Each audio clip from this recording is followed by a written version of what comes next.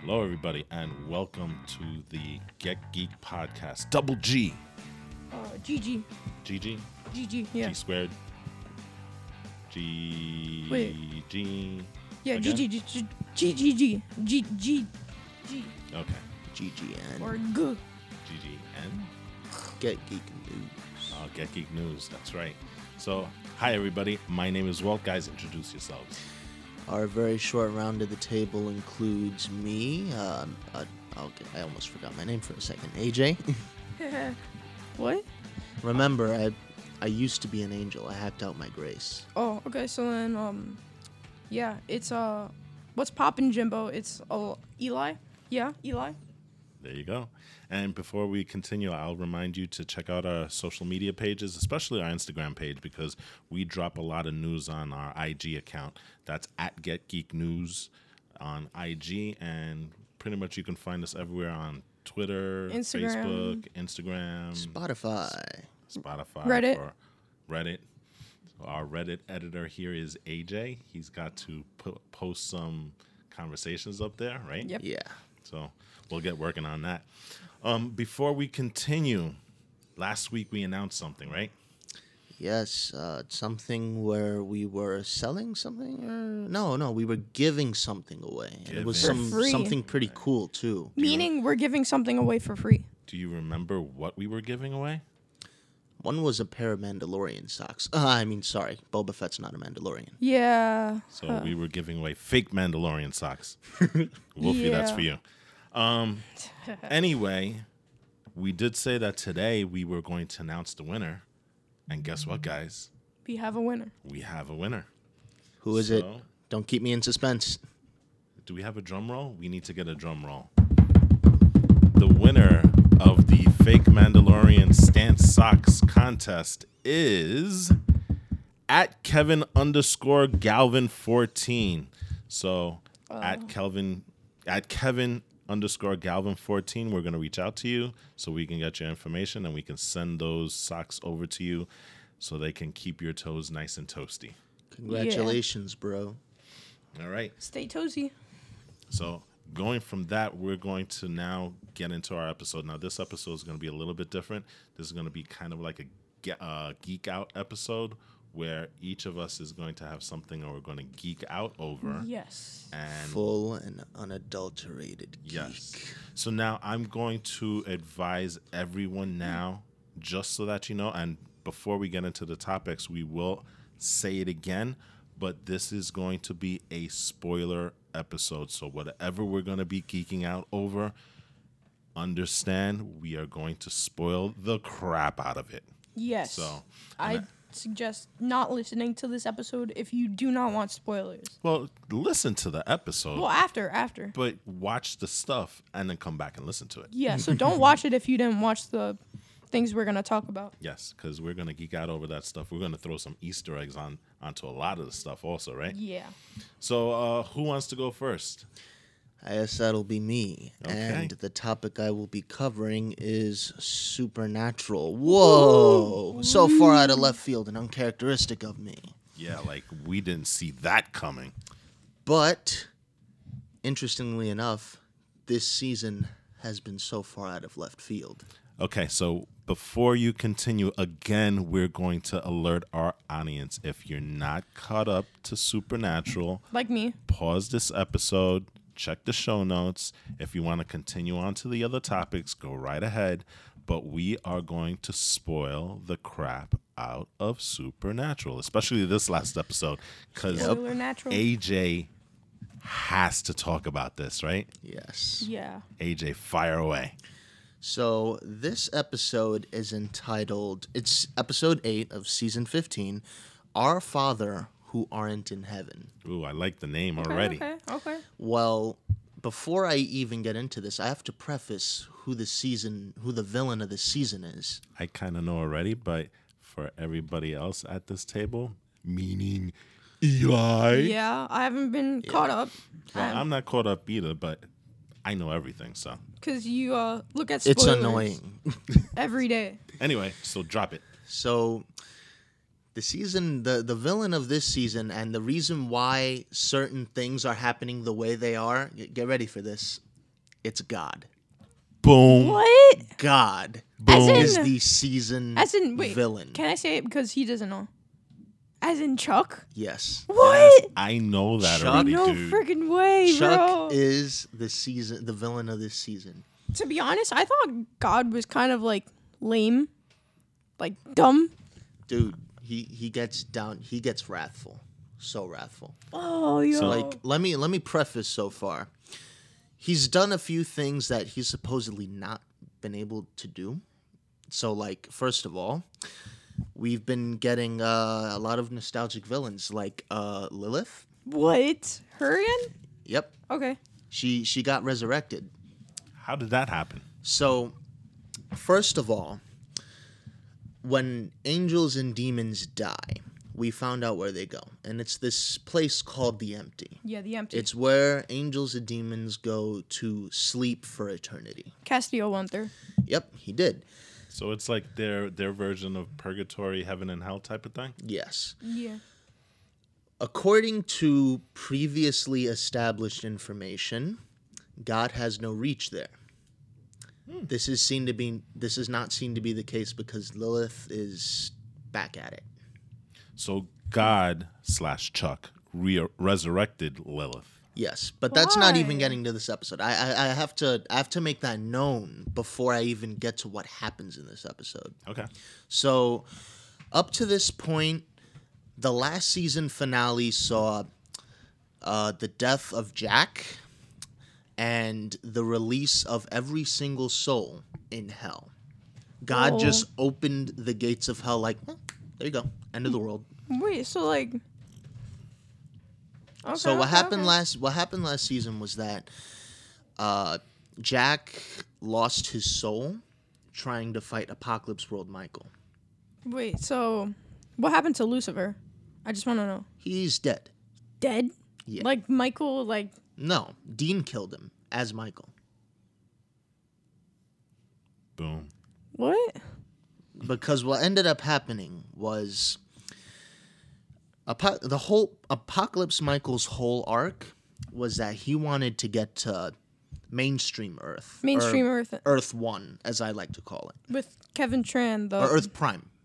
Better yet, Earth Prime. With Kevin Tran, the nerdy prophet. Yeah. Yeah. So Eek.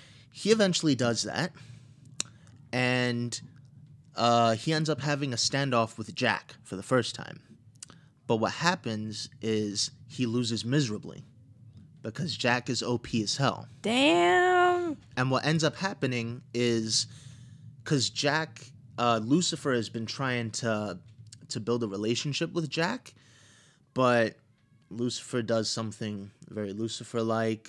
Jack finds out, and he's like, "You're not my father. You're a monster."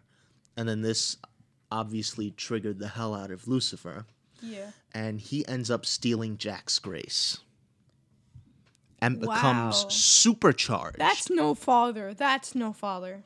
Oh yeah, like Oh. at that point there was nothing that could beat him, except there was one thing that Michael. could possibly stand up to him. Not just any version of Michael. Michael wielding his sword. Because remember, Dean Oh, is yeah. Michael's true vessel. So he ended up working with Michael to Oh, okay. beat Lucifer, and they do that.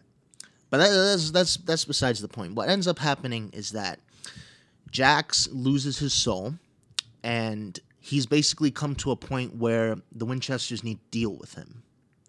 Wait, And need so what? the Winchesters needed to deal with him. Damn. So God eventually stepped in because Jack's powers were starting to affect the entire planet. Okay. Basically, Chuck is trying to railroad them into killing Jack, who's basically become like a son to them. And it's been revealed that Chuck has been stringing them along like puppets. Eee. Yeah. He, in his words, "You're my favorite TV show." How meta is that? Yo, that. And so when Dean and Sam and all the rest of them see the strings on them, they're like, "Dude, get this crap off of us." And Chuck is like, "Well, no, you're my favorite show. Do what you got to do." And the weapon that is supposed to kill Jack, they try to use on Chuck. And that obviously pisses him off. And that doesn't work? Well, in a sense. Okay. And so basically, that's what makes Chuck the season villain of season 15. Damn, what the hell? That's so dramatic, bro. It's very... Eee.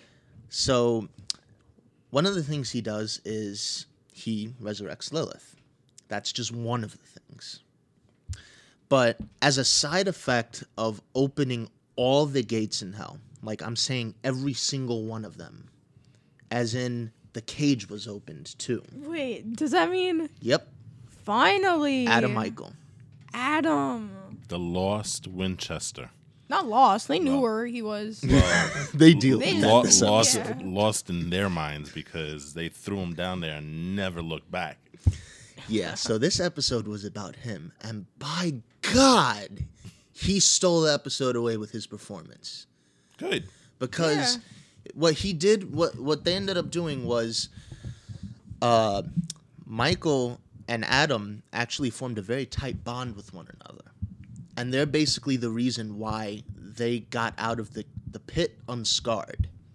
They were like prison buddies, Okay. Okay. even makes though sense. it was That's pretty cool. previously well. See, I got into a discussion about this on Reddit because a lot of people are pointing out that Chuck said Michael was too crazy to help them when Amara came along. When they originally went to Lucifer to deal with Amara, that's the darkness, by the way, God's sister. Yeah. Lucifer says, Michael's bonkers out crazy, but he's clearly not. Oh, okay. And so one of the theories surrounding that is that when you have to think about it like this. All of angel kind sees humanity as bugs, literal walking trash. And then just squash him. And then Michael goes and makes friends with one. So to Lucifer, you could probably make the case that he found that crazy. Okay. I don't know about Chuck. Well, everyone thinks Chuck's lying now because the famous line that put the whole fandom into unrest is basically, well, writers lie. So what about the show is even really real? So Sure. tell our audience how we were first introduced to Chuck. So all the way back. Yeah. All the way back in season 4. Season 4? Season 4. Damn, I don't even remember that. Chuck debuted as a quote-unquote prophet. And he was basically been helping the Winchesters every now and again with sort of thwarting the apocalypse indirectly. He also had his own little book series also, right? Yes, the Supernatural series, and he's writing the Gospel of Winchester. Very meta Yeah. because they had conventions and book clubs surrounding the Winchesters. Yeah. So weird, bro. And so, and then season 5 comes along, and it's kind of hinted at that Chuck is God. The way he talks about, well, honestly, if you're looking at it thematically, season 5 was supposed to be the end of the show. Oh, really? I didn't know that. Yeah. Okay. Dean gets his not so happy. You look at the themes in that episode. It was the ultimate sacrifice. There's no way you can get Sam out. If you do, you're basically back to square one. Dean more or less gets what he wants. He finally has the chance to not be hunting, to have a family and whatnot. It also fits in with the common theme of free will. So there's a really great line by Cass in that season where he's having a discussion with Cass and the Impala, and basically, we won, yes. Castiel was like, we did the impossible. But he's like, then Dean is like, well, I kind of feel screwed. Like, everyone else gets their happy ending. Where's my happy ending in this? And then you see Castiel was like, well, you know what, dude, this is kind of what you asked for. No paradise, no hell on earth, just more of the same. Yeah. Yeah. So just refresh my memory. Season 5, because there's so many seasons. After a while, they kind of get jumbled up. Season 5 was when they got Sam out of the cage. No, that's season 6. Season 6. Okay, so Season 5 is the apocalypse season. So that's when they throw him into the cage. Yes. Yeah. Okay, gotcha. Yeah. Season 11, going back to the whole Chuck timeline. Once the darkness is released, I'm not going to Darkness? go into that because I at least want that to be. Non-spoiled. Yeah, But I already come watched on. that. Well, he hasn't, so whatever. Yes, I haven't yet. Although I know everything. But you don't know who killed Continue, her. please. Chuck comes back for when the darkness is released, his sister. And, they kind of go over where he's been this whole time. They basically establish that it's not just, he might be God. No, he is God. Yeah. Yeah. And then, he helps them wrap up the darkness. That's okay. Then you come to season 11, where, all right, so I indirectly helped you boys with Lucifer. Fine. I directly helped you out with the darkness. He's basically establishing that if there's something big enough to mess with his creation substantially, he will step in. And Jack was becoming one of those problems. Yeah, by the way, to put it into context, why is this guy so important? Jack? Who is he? He's the son of Lucifer. A Nephilim. Yeah. And the idea behind that is archangels are already powerful enough. But what a Nephilim is the combined... when an angel and a human procreate, the resulting offspring, what happens is souls are already like a nuclear power reactor. Grace is the source of an angel's power. Right. You put those two together, and get they a work in tandem. supercharged. So Yeah. basically like Super Saiyans. I mean Saiyans. Saiyan and human. Oh, you got a hybrid Saiyan. Hybrid Saiyans are Something stronger. like that. Now throw Archangel Grace into the mix. The stuff of primordial creation. The guys that were basically helping God sweep up the darkness. That is one powerful MFer. I know. And so when he got out of control, Chuck went, okay, well, let's deal with this. But Chuck being Chuck, he couldn't just have them deal with it. He wanted them to deal with it in the most dramatic way possible. He wanted to do an Abraham sacrificing his son Isaac situation, a very thematic story. Why though? Because that's how he is. He is a writer. Oh, That's how true, the true. show portrays him to be. But when Dean and Sam were like, we're not okay with that, and he's like, no, dude, come on, this is the story. You're really not going to go through with it? In seeing his indifference, they were really turned off to that. And so basically that's how he became the season villain. Okay. But back to the episode. This is a lot of context here. I'm sorry, but it has to be gone over. This episode deals with the return of Adam and Michael, and just the interplay between them is so rich. It really is. And there's this awesome scene where Lilith, Who's back? goes to see Adam, and she's basically like, your father wants to have a talk with you. And they go into this really enriching history of the apocalypse, how and this was a fan theory before, but now it's actually confirmed. Michael and Lilith directly conspired with each other to bring about the apocalypse. Michael and Lilith? So nothing with Lucifer. Well, the whole point Well, was yeah. that they both wanted the apocalypse to happen. Yeah. So they both worked together to make it happen. But doesn't like Michael and Lucifer? But the whole point is Michael wants to kill his brother. He wants to fulfill his destiny. Oh yeah. So okay, I get it. So even though he doesn't like working with a demon, he does it anyway. Means to an end. Basically. Yeah. So, Lilith brings that up because Michael at first is like, if God wants to see me, he can come see me himself. And she's like, come on, I really need you to come back with me. This isn't going to end well for me. And he just gives her a look like, this was never going to end well for you to begin with. And he just instantaneously vaporizes her in like the diner he's in. It's so awesome. And so no more Lilith again. For now. For now. For now. And just even like just to go over with what happened with Lilith. What other guys are we gonna get back? Like, a lot of people really want Azazel to come back. I know, that's exactly what I was thinking. Azazel. Yeah. The If they can do yellow-eyed this, demon. they can definitely pull that off. Yeah. But in the just to wrap things up. So basically, Adam/Michael begin to get their resolution with the Winchesters. And they kind of form an uneasy alliance with them. Because Castiel shows Michael, basically, who's still clinging on to his good soldier act, despite being thrown into the cage and being left there to rot. He shows him who Chuck really is.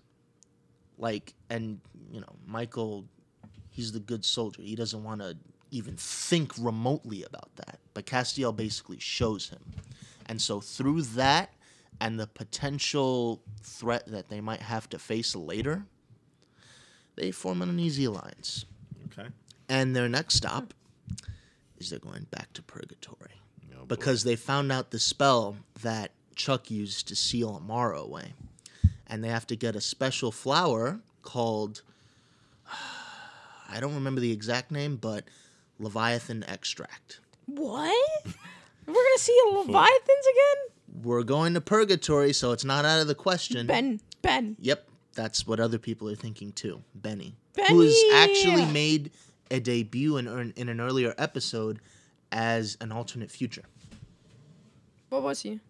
He was in a future with Dean, where Sam gave into his demon blood powers. Oh, I want to see that. So how many episodes do we have left in season 15? Well, let's see. It's 20 total. This is episode 8, so 12. Oh, so we're 12. almost halfway there. And this is the mid-season finale. Oh, so we are halfway there, technically. This show doesn't come back until January. Everyone is so upset. It's only a month. Yeah, it's only a month. It's only a month and we get a bomb drop like this? Come on, man. All right. Well, in a month's time, we'll have another supernatural episode where AJ is finally shaking the effects of not seeing Sam and Dean. By the end of the show, he'll start having seizures and everything, and he'll go crazy. Yeah, apparently this ending is supposed to be dark. Oh, Good. okay, I like that. good. I like dark endings. Yes. Like, I hate happy endings. Like, I do not like them at all. All right. So that was Supernatural, and that's AJ's Geek Out. Eli, you got a Geek Out for us? Yeah, actually, I do.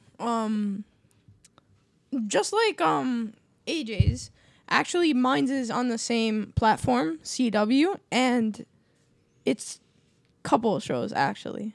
Oh, but it's really one event. It's really one event, though. I know what you're talking about. Crisis. Yes. So, The Arrowverse has their crossover. yes, the Arrowverse. Not just any crossover. It's the crossover to end all crossovers. Like, if Infinity War didn't come out, this would be pretty ambitious. Yeah. If Infinity War didn't come out, that's so true. Very true. So, just to put a little context on this, just like AJ did Supernatural, Crisis is basically about the Monitor and the Anti-Monitor. So I believe like the Monitor is the good one, and the Anti-Monitor is the one who brings about the antimatter. Yeah, he wants to completely erase the multiverse. So, AJ, do you know a little bit about the DC comic version of Crisis? I do. So that what basically happens there, the way they do it in the CW, the way they start it isn't exactly the same, but what basically happens is there's this guy from a guardian from Oa. Mm-hmm. He's one of the. This is like way, well, no, not way back, because he basically time travels. But anyway, there's an individual from Oa. I forget his name, but it's a very important name. I'll find out for you. Yeah, but basically what he does is he's obsessed with how creation came to be. So what he does is he travels back in time, or rather, he gains a window to see what the beginning of the universe is like. But the universe, not liking that, says, yeah, well, you know what? Because you did that, we're going to have a multiverse. And so that's basically why the multiverse exists. Ooh. Damn. What ends up happening is, if I remember correctly, it's been a while since I've read the Crisis on Infinite Earths comics. Part of this multiverse that's been created, basically you have the positive matter universe and the antimatter universe. And basically, the Monitor and the Anti-Monitor have been fighting for like eons. But basically what happens is the Anti-Monitor, they fight each other so hard that they basically go into a deep slumber. That's how hard they were fighting. Wait, so like after the fight? No, like when they fought each other to like with all their energy that they basically went into a coma. So Yeah. just to let you know, the Monitor has a very specific job in the DC universe. And what the Monitor is supposed to do is because there's parallel universes, multiverses and stuff like that, what the Monitor's job is to do is to catalog these realities. Then he's got his evil counterpart, the Anti-Monitor. Who doesn't want a catalog? He wants to destroy it all. Destroy. Which is funny because the way he started it, apparently according to the DC Comics, the antimatter destroyed a universe by accident. And then he's like, "Oh, this is kind of cool. Let's keep going." Oh, I actually didn't know that. That's interesting. I didn't know that either. But anyway, so basically, Crisis at its very core is wanting to preserve these universes that are being destroyed. It's like if Galactus were into eating universes, their job is to stop him from eating just everything. Yeah. Yeah. And, you know, there are a lot of sacrifices. I know Flash dies during Flash this sacrifice. excursion. Supergirl dies also Yeah. as well. You know. And I believe a version of Lex Luthor dies, Alexander Luthor, Yes. right? And more importantly, the Monitor dies at the hands of Harbinger, Yeah. right? So that's the context of the comic book version. What ends up happening is that most of the multiverse dies, right? And we're Yep. left with one Earth One. Is that correct? Um, I'm trying to remember because it's been a long time also. I think it was Earth One. I want to say 52 because I think part of the because Flashpoint comes before the New 52, and Flashpoint happens after Crisis on Infinite Earths. So New 52 doesn't happen until after Flashpoint. Yeah, it happens a while after. Yeah. So So I was gonna say it results in 52 alternate Earths, but I don't think that's the case. No. there's one remaining Earth in the Crisis on Infinite Earths. All other reality, all of the other parallel Earths were destroyed. And I think part of the reason that they did that is because DC kind of was a mess Yeah. with their origin stories. And I think this was their way of kind of simplifying the whole DC universe on a whole. Kill everybody and start anew with one Earth and one set of heroes and one set of origin stories and stuff. Yeah. So that's the reason why we had the comic book event, really. But now let's take a look at CW's version because it's a little different than Very, the comic actually. books. Yeah, Yeah. it's first of all, we don't have all of the heroes. Krona. That was his name. Oh, okay. Krona? The Owen. There you Krona. go. See? They Knew we were removed gonna the get crow. They removed the crow the Yeah. Krona arc from this. Right. Yeah, so like according to CW, it's basically just I'm going to literally read what it says. It says something about a single black infinitude, right? And then the infinitude, the darkness broke and it was filled with life. So and the Big Bang. Yeah.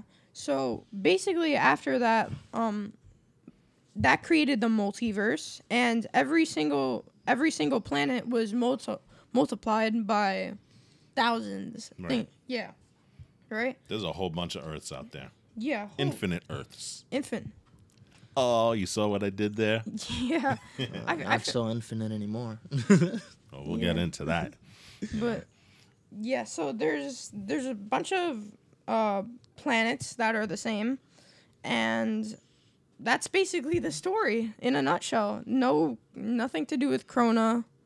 Yeah, the universe was already like this. Yeah, it's just the universe doing its thing. So the interesting thing is that when the Crisis on Infinite Earths story starts off, we get a look at some of these Earths, right? And there's a lot of Easter eggs in there, right? Yeah. So this thing has been building for a year. The last crossover kind of set everything up, and throughout, I think Arrow, the Monitor has been popping in and out and stuff, just to let you know that Arrow is going to play a huge part in this crossover, right? Yeah, Arrow does play a huge part. So the first Easter egg we get is Earth 89. Earth 89. I believe that was the Batman. The Batman 89 Michael Keaton version. Yeah. Because we have Robert Wall reprising his role from that movie, and he's there. And you have that classic music in the background. Yes, you do. The old Batman. And Who's Robert Wall? That guy right there. Yeah, Him. I mean, who is he in the He's a movie? reporter. Oh, okay. Yeah. And then something that I noticed that probably a lot of people noticed was the bat signal. Actually, if you look at it closely, it's not the new bat signal, it's the original bat signal. So it looks like, I guess, an M. Yeah. Pretty much. Yeah.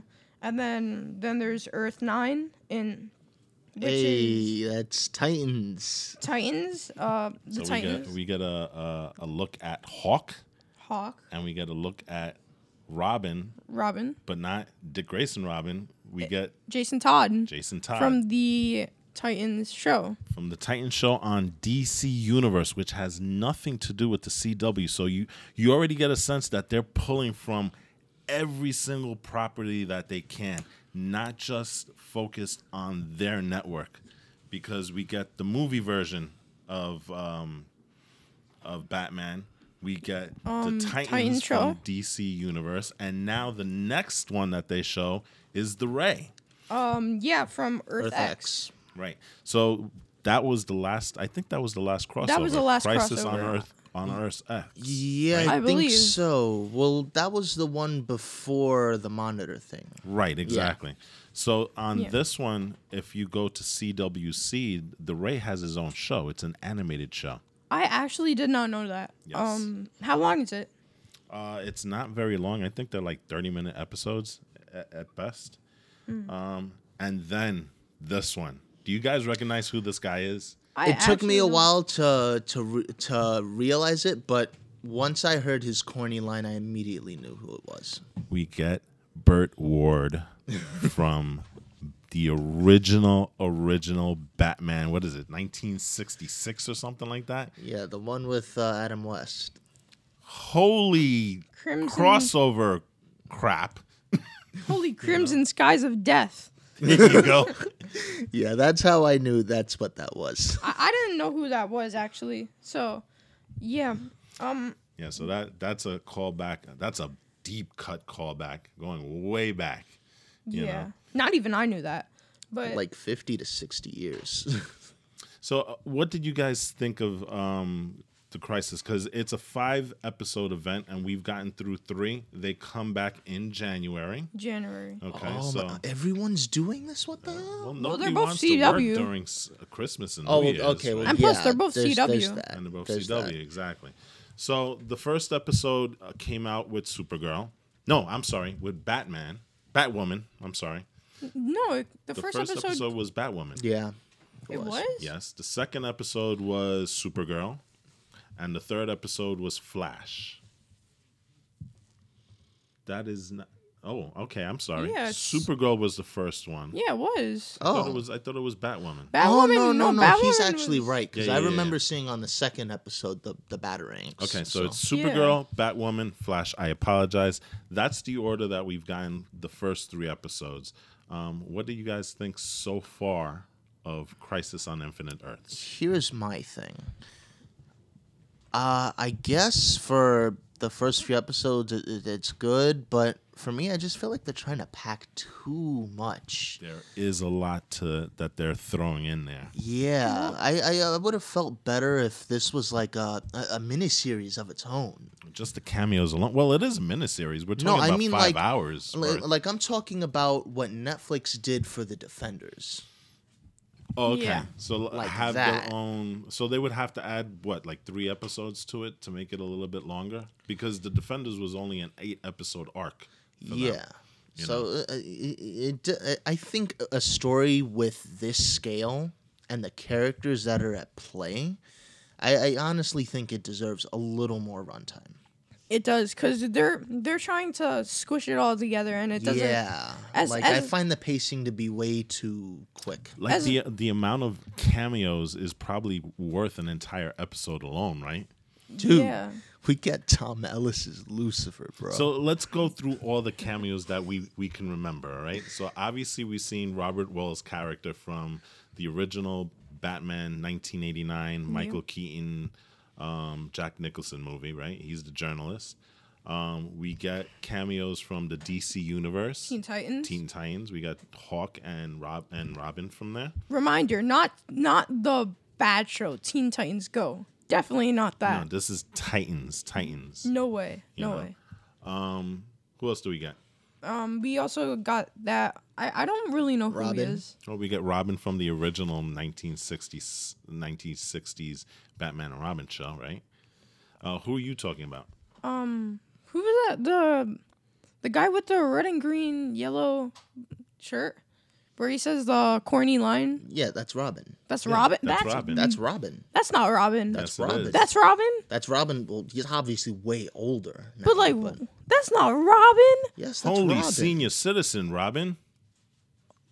That's Robin from Oh. the original show. I Yeah, that's Robin. okay. That does not. Whatever. I'm just done. I don't even know.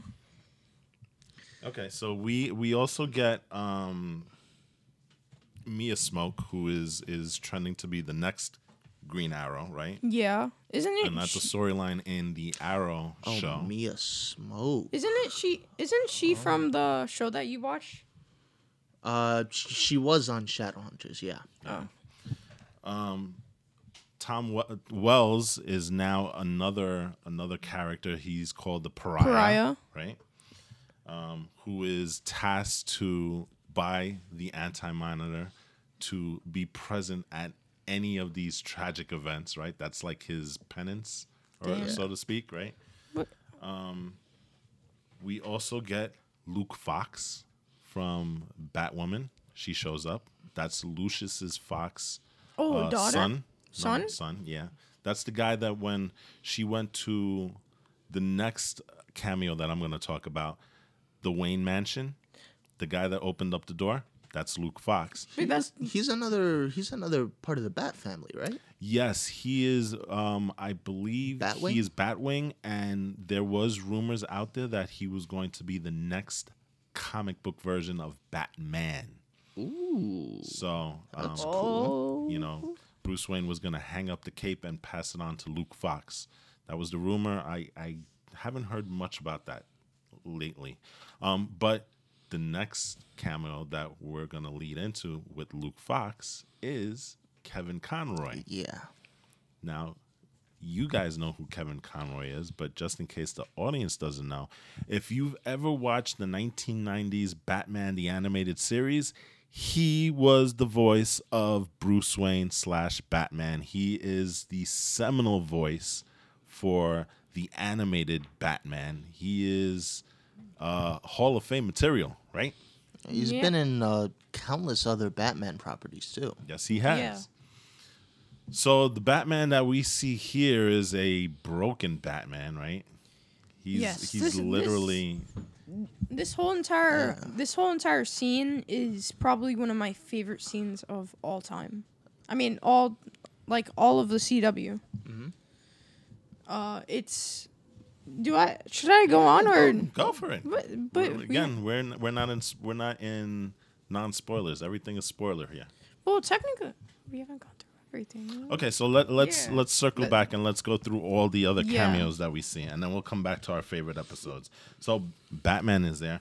We get not so much cameo, but we see the death of Superman on one of the Earths, which Yes. is very reminiscent to the Doomsday. comic book version where he died at the hands of Doomsday. Doomsday. It was almost like lifted off the page, right? Yeah. They had the flag. Wasn't that there? Yes, it Yeah. was. AJ's favorite, who is a regular on the CW, but John Constantine shows up. Oh, John Plays a Constantine. pretty big part. Here's another cameo that might be interesting. I think AJ would like this also, right? Smallville. Yeah. We get Tom I Welling. didn't watch that show. I know. You should watch it. It's actually pretty good. Well, it's good at the beginning, it meanders in the middle, and then it gets good at the end. Okay. Tom Welling reprises his role as Clark Kent in a very, very different and shocking way, right? Yeah. We'll get into that later. And we also get Lois, Erica Durance. She's also on the show playing Allura, I believe, right? Who is a different character, but she comes back in a different role on this Earth as the Lois Lane from Smallville. Allura is Girl's mom. Supergirl's mom, correct. And she was on that asteroid that, well, we'll get into that later. Yeah. And one of my favorites, Brandon Routh, who is a regular on the CW as playing the Atom. He comes back and reprises his role from Superman Returns and shows up as Clark Kent. Clark Kent. Now Superman. He plays a Superman that is very reminiscent of the Kingdom Come Superman, right? Not very familiar with that storyline, but Neither. I'm not gonna lie. I've seen memes on Reddit where it's like the virgin Injustice Superman who loses everyone and becomes that, and then the Chad, the Chad Superman of the CW. Like, oh my god, it's so funny. So here's the other Easter eggs. These are people that have died at the hands of a certain person. We see a Joker card. He's dead. We see Joker died. We see the Riddler, his cane.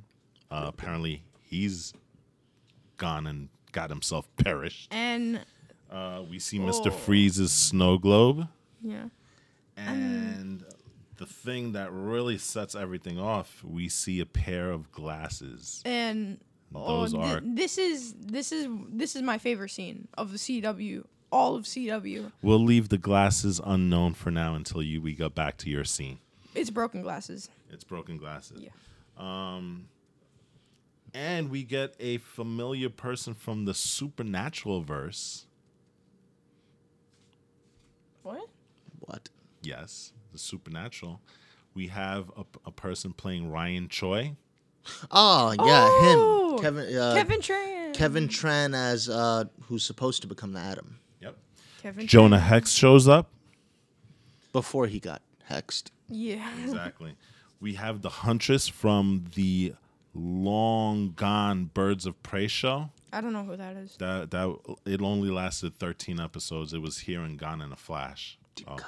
yes, gone. And the biggest one, I think, you know what? I take it back. Brandon Routh is not my favorite cameo. That has to be, like AJ said, Tom Ellis playing his role as Lucifer. From Fox's and now Netflix's series called Lucifer. So, and Black Lightning shows up. Definitely. Yep, He plays a role. Which is very interesting because when Black Lightning first came out, they said that he would not cross over with the other heroes. But yet, there he is. No, but I actually like him. I actually like him as a character. Given what's actually happening, I don't think it's very far-fetched that they're trying to do here what they did with the comics and put them all on one Earth. Yes. Yeah.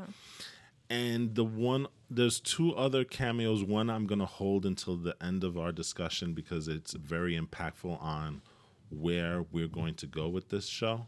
But the other one is the old Flash from the Barry Allen from the old Flash TV series. Yep. And he has a very specific role and a very specific scene. And when it does happen, we actually get flashbacks from the old show. It's actually pretty heartbreaking. Yes, it is. So, your favorite scene? Shoot. Okay, my favorite scene was definitely the broken glasses scene. Mm-hmm. It reminded me a lot of Dark Knight. Oh, and it was... Whose glasses are they? I'm not going to say it yet. No, hold on. You have to say it now. Hold on. It was very dark. I liked it. It gave me the creeps just looking at Batman. It was Superman's glasses. Yes, broken. it was. And there's not really much to it. It was very, very dark.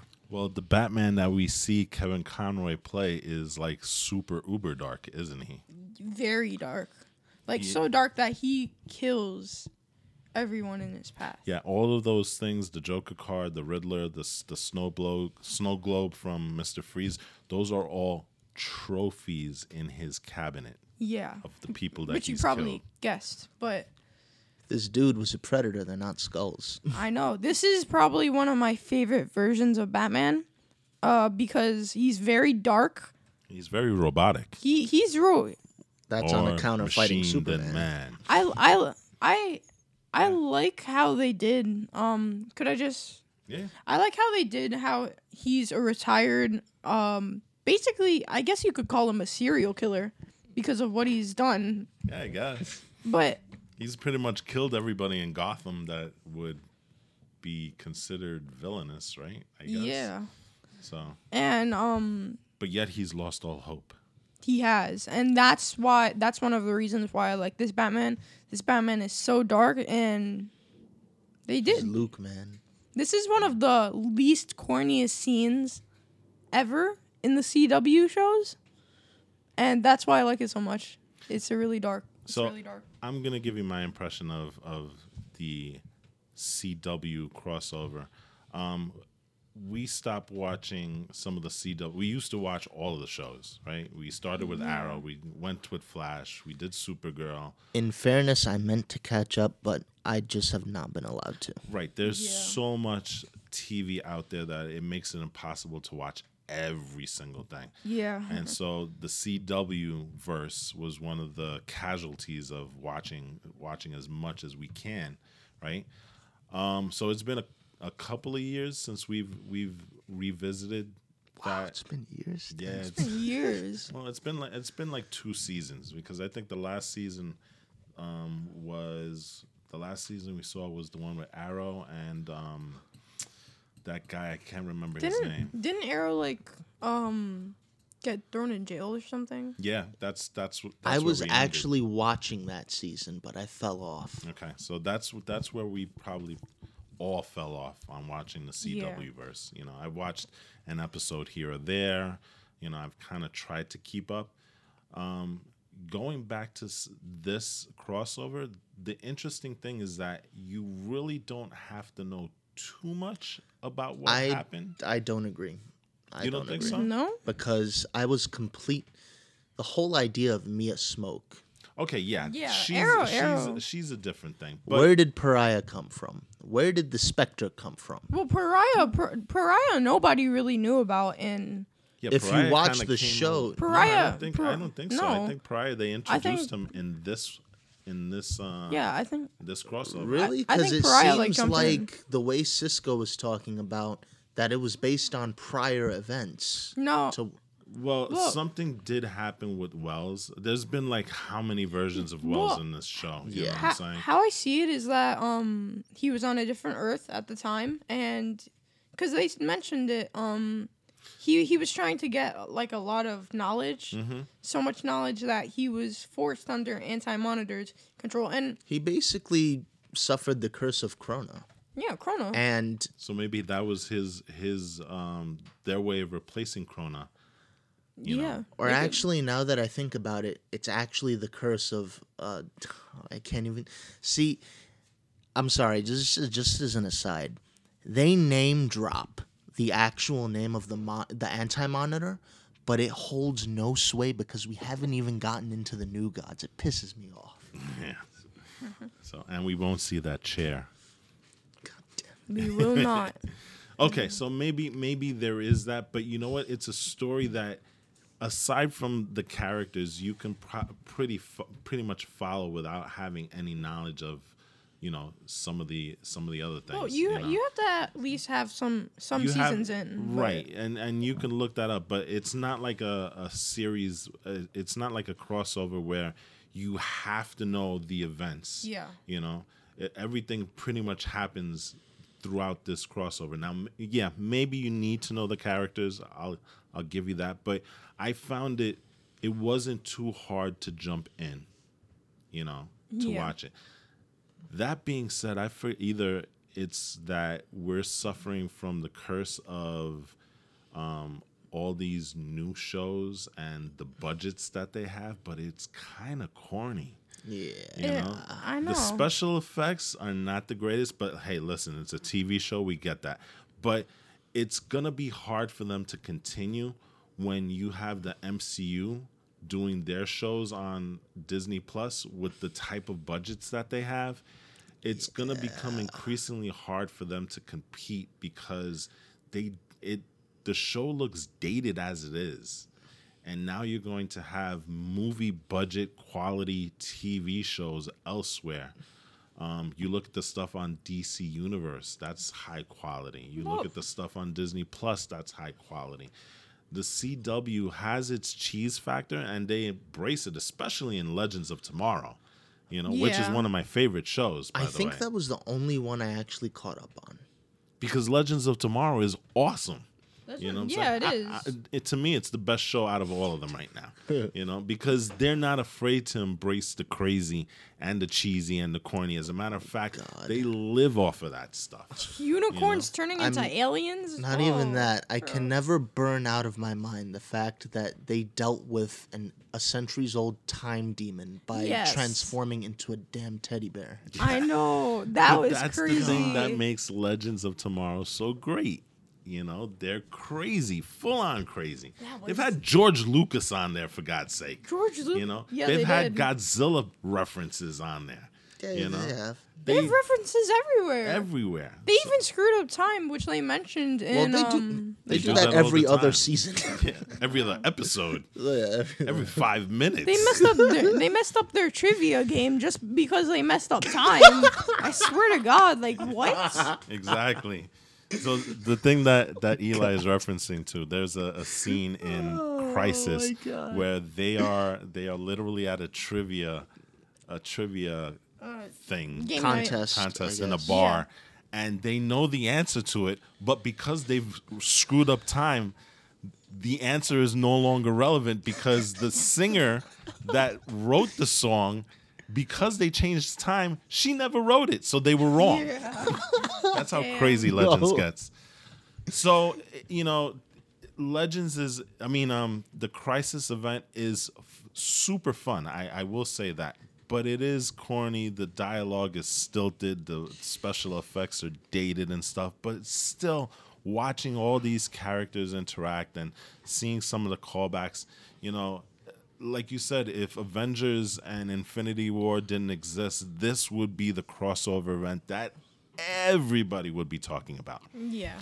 So what eventually happens is Arrow Green Arrow sacrifices himself and he dies, but at the very end, we see the heroes trying to get into purgatory and they have to go through Lucifer to get there to save his soul because they're trying to use the Lazarus pits to revive him.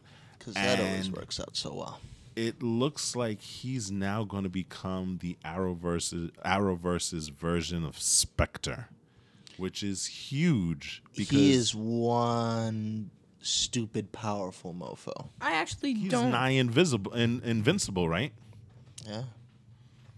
So that's where we left off with that crossover. Just to provide a little context, he's basically the Ghost Rider of DC Universe, but like on a don't get me wrong, Ghost Rider is pretty cosmic as he's not. When I say cosmic, I mean in the sense that he's dealing with celestial powers, heaven and hell, stuff like that. Spectre takes that to another level. Let's just say that. Okay. So he's going to be a very important character going forward. There's 2 more episodes of the Arrow show, period. So it's going to be interesting how they wrap that up. New show, The Spectre. I mean, possibility. Well, he's actually got the actor that plays Green Arrow. He's already got 2 shows going on right now. Which ones? So he's got another show that's going to show up on, I believe, either HBO or Netflix, where it deals with wrestling. Oh, Okay, which is a passion that's near and dear to his heart because didn't he appear? Yeah, he's shown up at a couple of the WWE events, so this is a perfect fit for him. There's also another show, and it's going to be on this weird streaming service called Quib or something like that. I don't remember exactly the name of the show because it's so weird, but the name of the show is Code 8, and he's going to be doing it with his cousin. So it's Stephen Amell, that's the actor. His cousin is Robbie Amell, who's also shown up on the CW as Firestorm. They are going to have a movie that's out. It's called Code 8, and it was good enough that it's going to be turned into a show. So he's already got 2 shows going on. So I doubt he's going to have time to go back to the CW verse. All right. So on that note, we're going to go to the last Geek Out. That's going to be mine, and you guys can pretty much guess what that's going to be, right? Yeah. Rise of Skywalker trailer? No. Oh, yeah. We forgot to mention that, though. Oh, yeah. So just on a quick aside, we went out to Manhattan. We went down to Soho, and we stopped over at a place called Dolby Soho, where they were having a Rise of Skywalker event. We're going to post some of those pictures on Instagram. But basically, in a nutshell, what it is it's a place that has about 11 interactive exhibits. It was filled. It was packed. Yeah, it was packed. We went on a Saturday night. And so basically what it is just a good way for Dolby to show off their technology, but using it in the vein of Star Wars. So when you first walk in, you're greeted with 4 walls of trailers all happening all around you interactively with the sound blasting and stuff like that. You get to play with lightsabers. Yeah. There is a 9-minute what do you call that? It was like an extended trailer type of thing. With better graphics quality, and they showed some excerpts from Comic-Con. I'd suggest not watching for the first few minutes until the trailer starts, because for me, right after, there was this white circle in the middle. I'm just gonna say this. Right. White circle in the middle, and they were talking about black points, so the whole screen went black. Like literally, it was impressive how black screen got. Super dark. Yeah, and then there's just this white circle, and then the black point. I stared directly into it.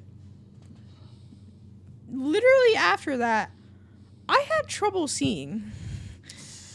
Ouch. And then they started doing all these hypnotizing things where it's there's the circle, and then it just blows up into a rainbow of colors, and my gosh, my eyes hurt after that. So I'd suggest not watching for the first few minutes, and until the trailer starts, Well, unless you can handle it. unless you can handle it, which I couldn't. So if you have 20 or 30 minutes to kill and you're in the New York City area, I suggest you pop on by and check out Dolby Soho. It's a nice little place to hang out. You know, they're showing off, like I said, their technology. There's 2 floors. The one floor has some of the main stuff, and if you go down to the bottom, that's where they have the cinema. They also have 3 Sith troopers on display. Oh, okay. And there's a little lounge where you can hang out and just listen to Star Wars music. So like I said, if you have like 20 or 30 minutes, head on down and check it out. Yeah. But the thing that we're going to geek out over the last couple of minutes here is The Mandalorian Chapter 6. Oh, yeah. The Yes. Prisoner. Oh, I love the soundtrack, and it's probably one of my favorite episodes. But continue. Yep. So I'm going to jump on Eli's sentiment.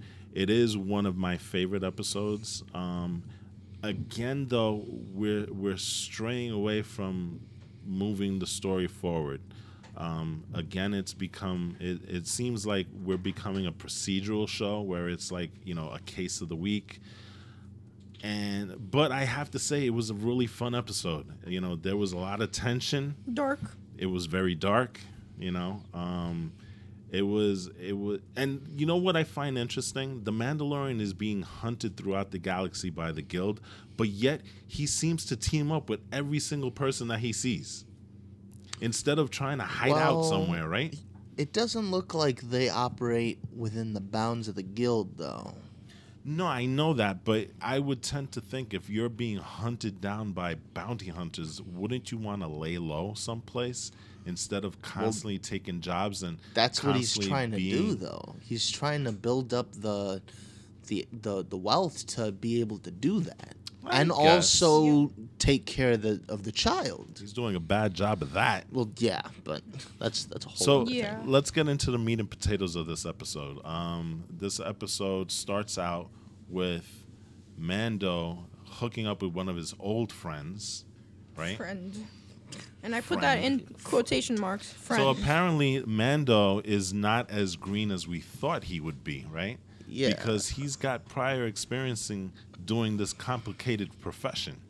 And you definitely see that throughout the episode. This is the one where you saw the Mandalorian at his best, right? Yes. Yeah, He was definitely. really, really capable in this episode, He as was opposed to some of smart. the episodes where he was kind of stumbling and bumbling along, right? Yeah. Which Yeah. again is another shift in how we're looking at Mando.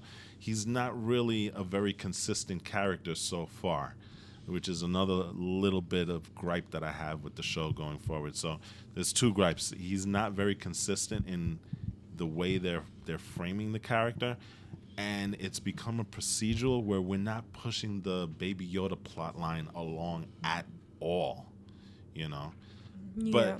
anyway, he meets up with one of his old friends, which happens to be Mark Boone Jr. from.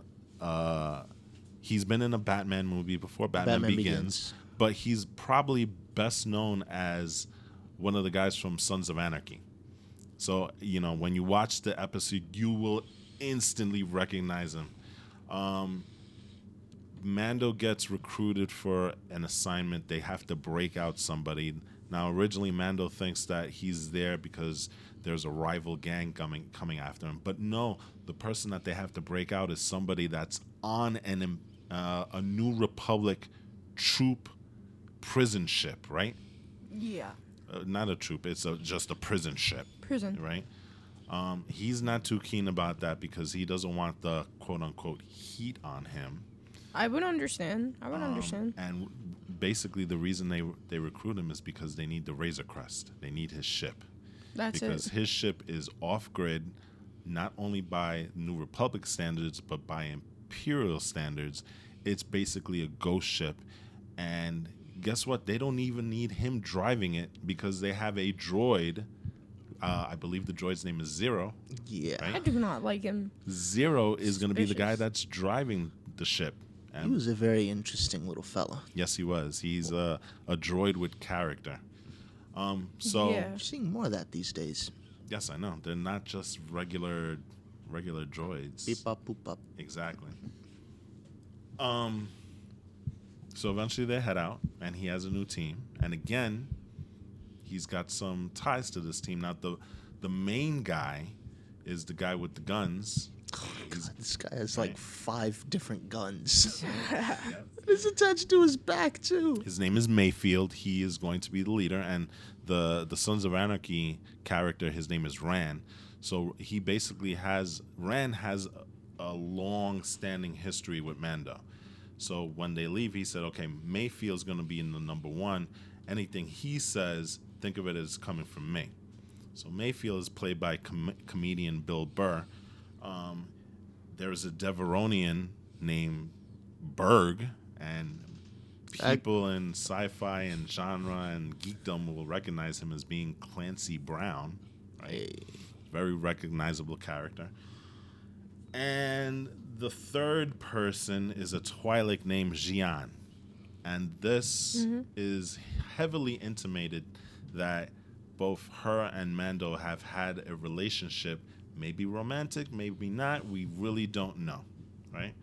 But there is a little tension between the two. Hey man, she knew the way. Yes. Yeah.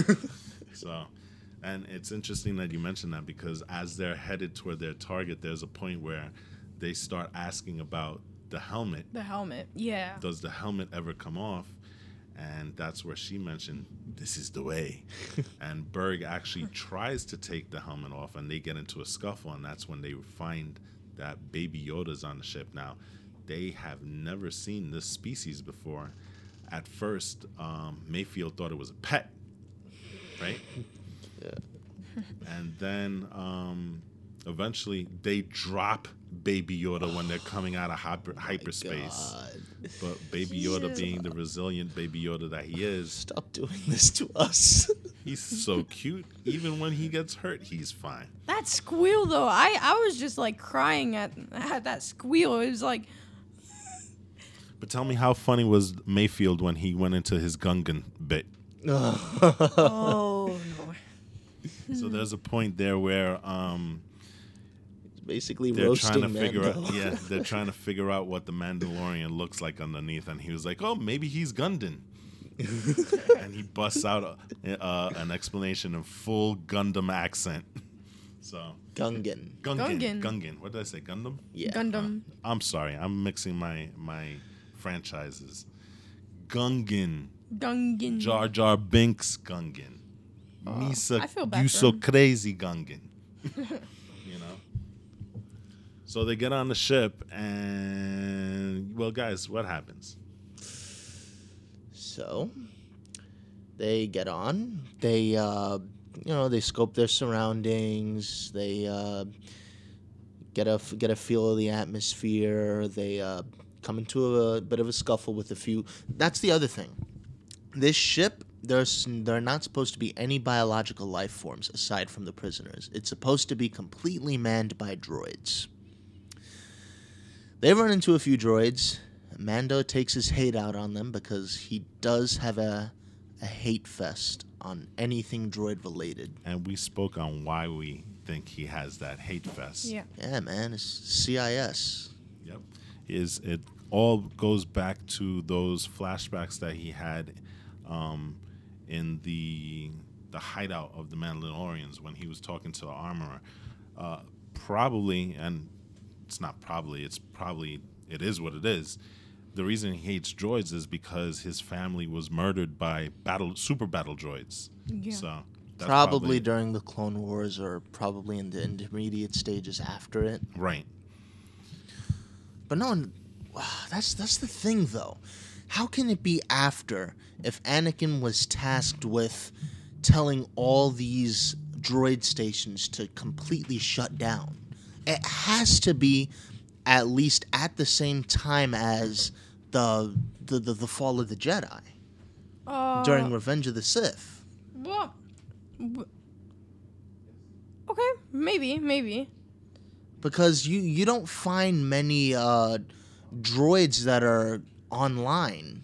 Like, the only instance you got of a droid faction being online and operating is in Rebels. when you had that there was a marooned cruiser, I guess, and it basically held a population of battle droids. Which one? I don't remember. That is the only other instance where we have seen battle droids online and operational during the, I guess you could say, original trilogy era. Well, during Order 66. Shoot, I'm trying to. Whatever. Yeah, that's another thing. I'm going to see Revenge of the Sith soon because I was talking with a friend the other day and how sad that movie was. I just got to see it again. Yeah. So, droids on the ship. Yeah. Mando dispatches the droids spectacularly. Right? That was beautiful to watch. Yeah. But there is a human on board. Yeah, that's a complicating factor that Mayfield knew about, but is like, I didn't think we'd get this far. Mm-hmm. Now, interesting to know who the actor is that played that particular character. It's Matt Lanter. Now, if you guys are familiar with him, he is the voice of Anakin Skywalker in the Clone Wars and Rebel series. I didn't know that. Yep. It's pretty cool. You get a tense standoff again. Mando showing his colors where he does not want to kill the person, and it becomes a Mexican standoff, right? Because everybody's pointing guns. Mando's trying to calm the guy down. He has a switch that if he clicks it, will send a New Republic kill squad, right? Yeah. Something like that. Yeah, like a kill streak. Right, exactly. So they're trying to avoid him from pressing. Mando's trying to talk him down. Mayfield's got a gun pointed at him saying, put it down, I'm going to kill you. Berg wants to now start shooting people, and eventually what happens is Xi'an vibroblades him, throws a vibroblade at him, kills him, and he was like, oh, you guys would shut up already? I was getting bored, basically, right? But it turns out he pressed it. He pressed it. So they have, 20 minutes to complete the mission, right? Yeah. What's the mission? We finally find out who it is, right? It's the brother of Xi'an who Mando left on a previous mission. And at that point, they turn on him. Very quickly, I might add, because as soon as he walks out, they kick Mando into the cell and shut the door. Yeah. So they're on their way back to the Razor's Crest. Mando ingeniously finds a way to get out of the cell by using a battle droid, using a grappling hook to bring him to the door. Damn clunkers. Yeah, Yes. and then he grabbed his arm, he ripped it off, then he... Clankers. It's clankers. Yeah. That's a Clone Wars reference. So he rips off the arm. He takes it out of the window and presses the... No. No, he uses that little... The... I don't know what you even call that. The thing that R2-D2 uses to hack into hack into computers. The hacking pick. Yeah, the I'm just hacking gonna call pick, it that. right? Yeah, and then So he gets out, opens it. and he ends up walking back to the place where Matt Lanter's character was, because that is really the control room, and he's got vision, he's got cameras, he's got full control of the ship from that place. Yeah. And then we begin. And for me, this is the part where I told you it reminded me of the Aliens movie. It did. It really did. It effectively becomes Mando hunting down each of those characters. And he does it in a very strategic way. So He does. And what he does is he ends up taking that little tracking device, the New Republic kill switch, right? But That doesn't pay off until later. Right. First, he meets up with Berg. well, what he does... Well, he starts basically locking down everything and Yeah, trying to control the environment. And then what I really liked was how he split them up. Right. So they were starting to... They were headed back to the ship to get out of there. And then all of a sudden, the door locks, and two of them are on the other side, and two on... Xi'an and Berg, and then, what is it, Mayfield and Kin. And, oh Quinn my or God, Kin. Quinn. Yes. Whatever his name is. Damn. Like Mayfield, at least Mayfield even made the attempt. Like, dude, what are we gonna do about your sister? And then Quinn is like, what sister? Let's get the hell out of here. My God. So Mando starts hunting each one of these down. The first one that he stumbles against is Berg. How great of a fight was that? I like how they unveiled that he was fireproof. That was pretty cool. Was. He took a full blast of flamethrower to the face. I know. And nothing happened to the Devaronian. I know. It was didn't he chuckle afterwards? Yeah. He did. Flinging him all around was Berg. Mando was like a puppet being thrown up against the wall here and there. He even tried doing the whispering birds. Yeah. Right. Guns. Nothing worked. He was thoroughly outmatched until he was able to flip him over and throw him against the doors. And what did he do? He basically had them subdue him. I'm not gonna say crush him. The first blast door came tumbling down on Berg. We all thought he was dead. We thought he was dead, but yet, Atlas lifting up the world, right? Yeah. He pushes that thing over, he looks like he was about to laugh, right? Yeah. He was like, really? And Mando then shuts the blast doors from the side. Oh. And that's the last image we got of Berg. So we thought he was done. Yeah. The next person that he goes after is Mayfield. Or was it No. Xi'an? Xi'an. Okay, it was Xi'an. So Xi'an, that was a very quick fight. She throws vibroblades. Some of them bounce off his armor. One of them gets caught into his arm, the part that wasn't covered by Beskar. But at the end of the fight, he gets the best of her and has a blade to her neck.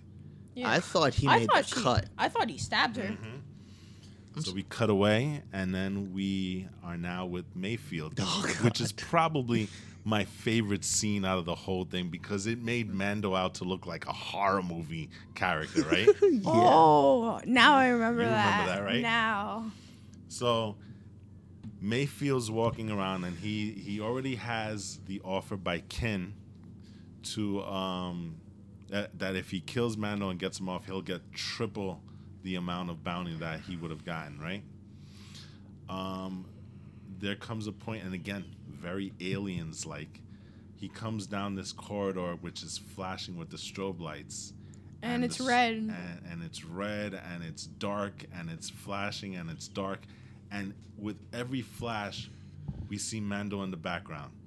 And then the next flash, he's gone. And then the next flash, Mando's a little closer, and then he's gone. And then a little closer again, and then Mayfield turns around, and there's Mando. He's like, no! Well, no, he's not there at first. He's not there. Right. And then he makes another turn, and he's right there, and he's like, this can't be happening. Yeah. And we cut away again.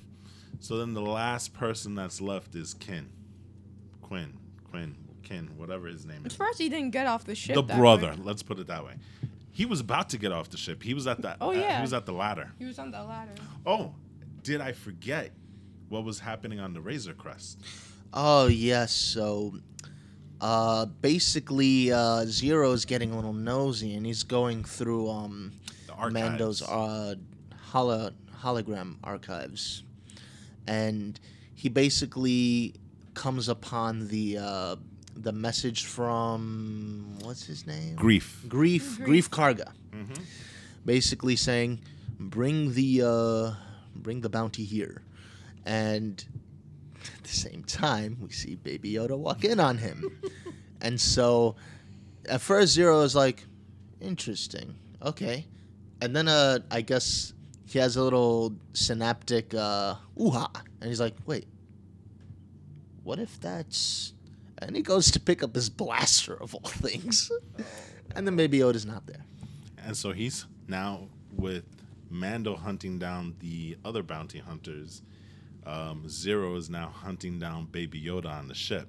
And he still looks cute even when he's hiding, right? I know. Hiding behind crates. He keeps teleporting. He's or like something. a ninja. He's like stealthy, bro. Yeah, because Zero could not find him. Baby Yoda would peek behind the crate, and then Zero will come over, and he's gone. So he's like a little ninja. So basically, what happens is, Going back to Quinn. Quinn pleads for his life. He basically says, "Hey, you have a code. You're not gonna kill me. You have to bring me in. That's the code that you have." Blah blah, this and that. And then we cut back to the Razor Crest, and Zero finally finds Baby Yoda. Baby Yoda goes to use the Force on Zero. Yeah. As Zero raises the blaster to shoot Baby Yoda, and then he gets blasted himself. Now, at first, Baby Yoda thought that he was the one that did it, because afterwards, when the blast happened, he looked at his hand and he was like, "Did I do that?" But as Zero falls, we see it's the Mandalorian behind them. Yeah. They end up going back to where Rand is, and he brings the bounty, just like old times. That's the line that they keep saying. Rand pays him, he gets on the ship, and he's about to leave, and the other guy and Rand goes and he says, "Kill him." And so a bomber, a fighter, comes out of the thing. But that's when Quinn or Kin or whoever it is, Xi'an's brother, finds out he's been duped a little bit, right? He's been bamboozled. So remember that nice little homing device that we spoke about earlier? This is where it comes to pay off, because it's been on Quinn's person the entire time. And right as the Razor Crest is leaving the bounds of the space station where he harbors, maybe a few space nautical miles out, three X-Wings come out of hyperspace. I know. And it's interesting to note that those 3 X-Wing, the pilots, are very, very particular. Because the first one we see, it's Dave Filoni. Dave Filoni is now canon. Dave Filoni is piloting one of the X-Wings. But guess what? The other 2 X-Wings are piloted by Deborah Chow and Rick Famuyiwa. I always mess up his last name because his last name. Now, if you don't know who those 2 other people are, all 3 of them were directors for The Mandalorian. Every single one. I don't think anybody else is direct. Oh, well, the only other person that directed was Bryce Dallas Howard. So, but every other episode was directed by these 3. They're all canon now in the Star Wars universe. Hey. And what happens? They blow that space station to hell. Oh. And the Mandalorian's like, see ya. So now, here's my third gripe with the episode. Why the hell is Dave Filoni not in a helmet that looks like a cowboy hat? Because that's not what you wear when you're flying an X-Wing. Cowboy Dave Bebop. Filoni, he always wears a cowboy hat. They should have made his helmet into a cowboy hat. I don't Cowboy think wa- that I'm fits never watching another Republic episode again. standards. Never watching another episode again. You should have done that, people. What's wrong with you?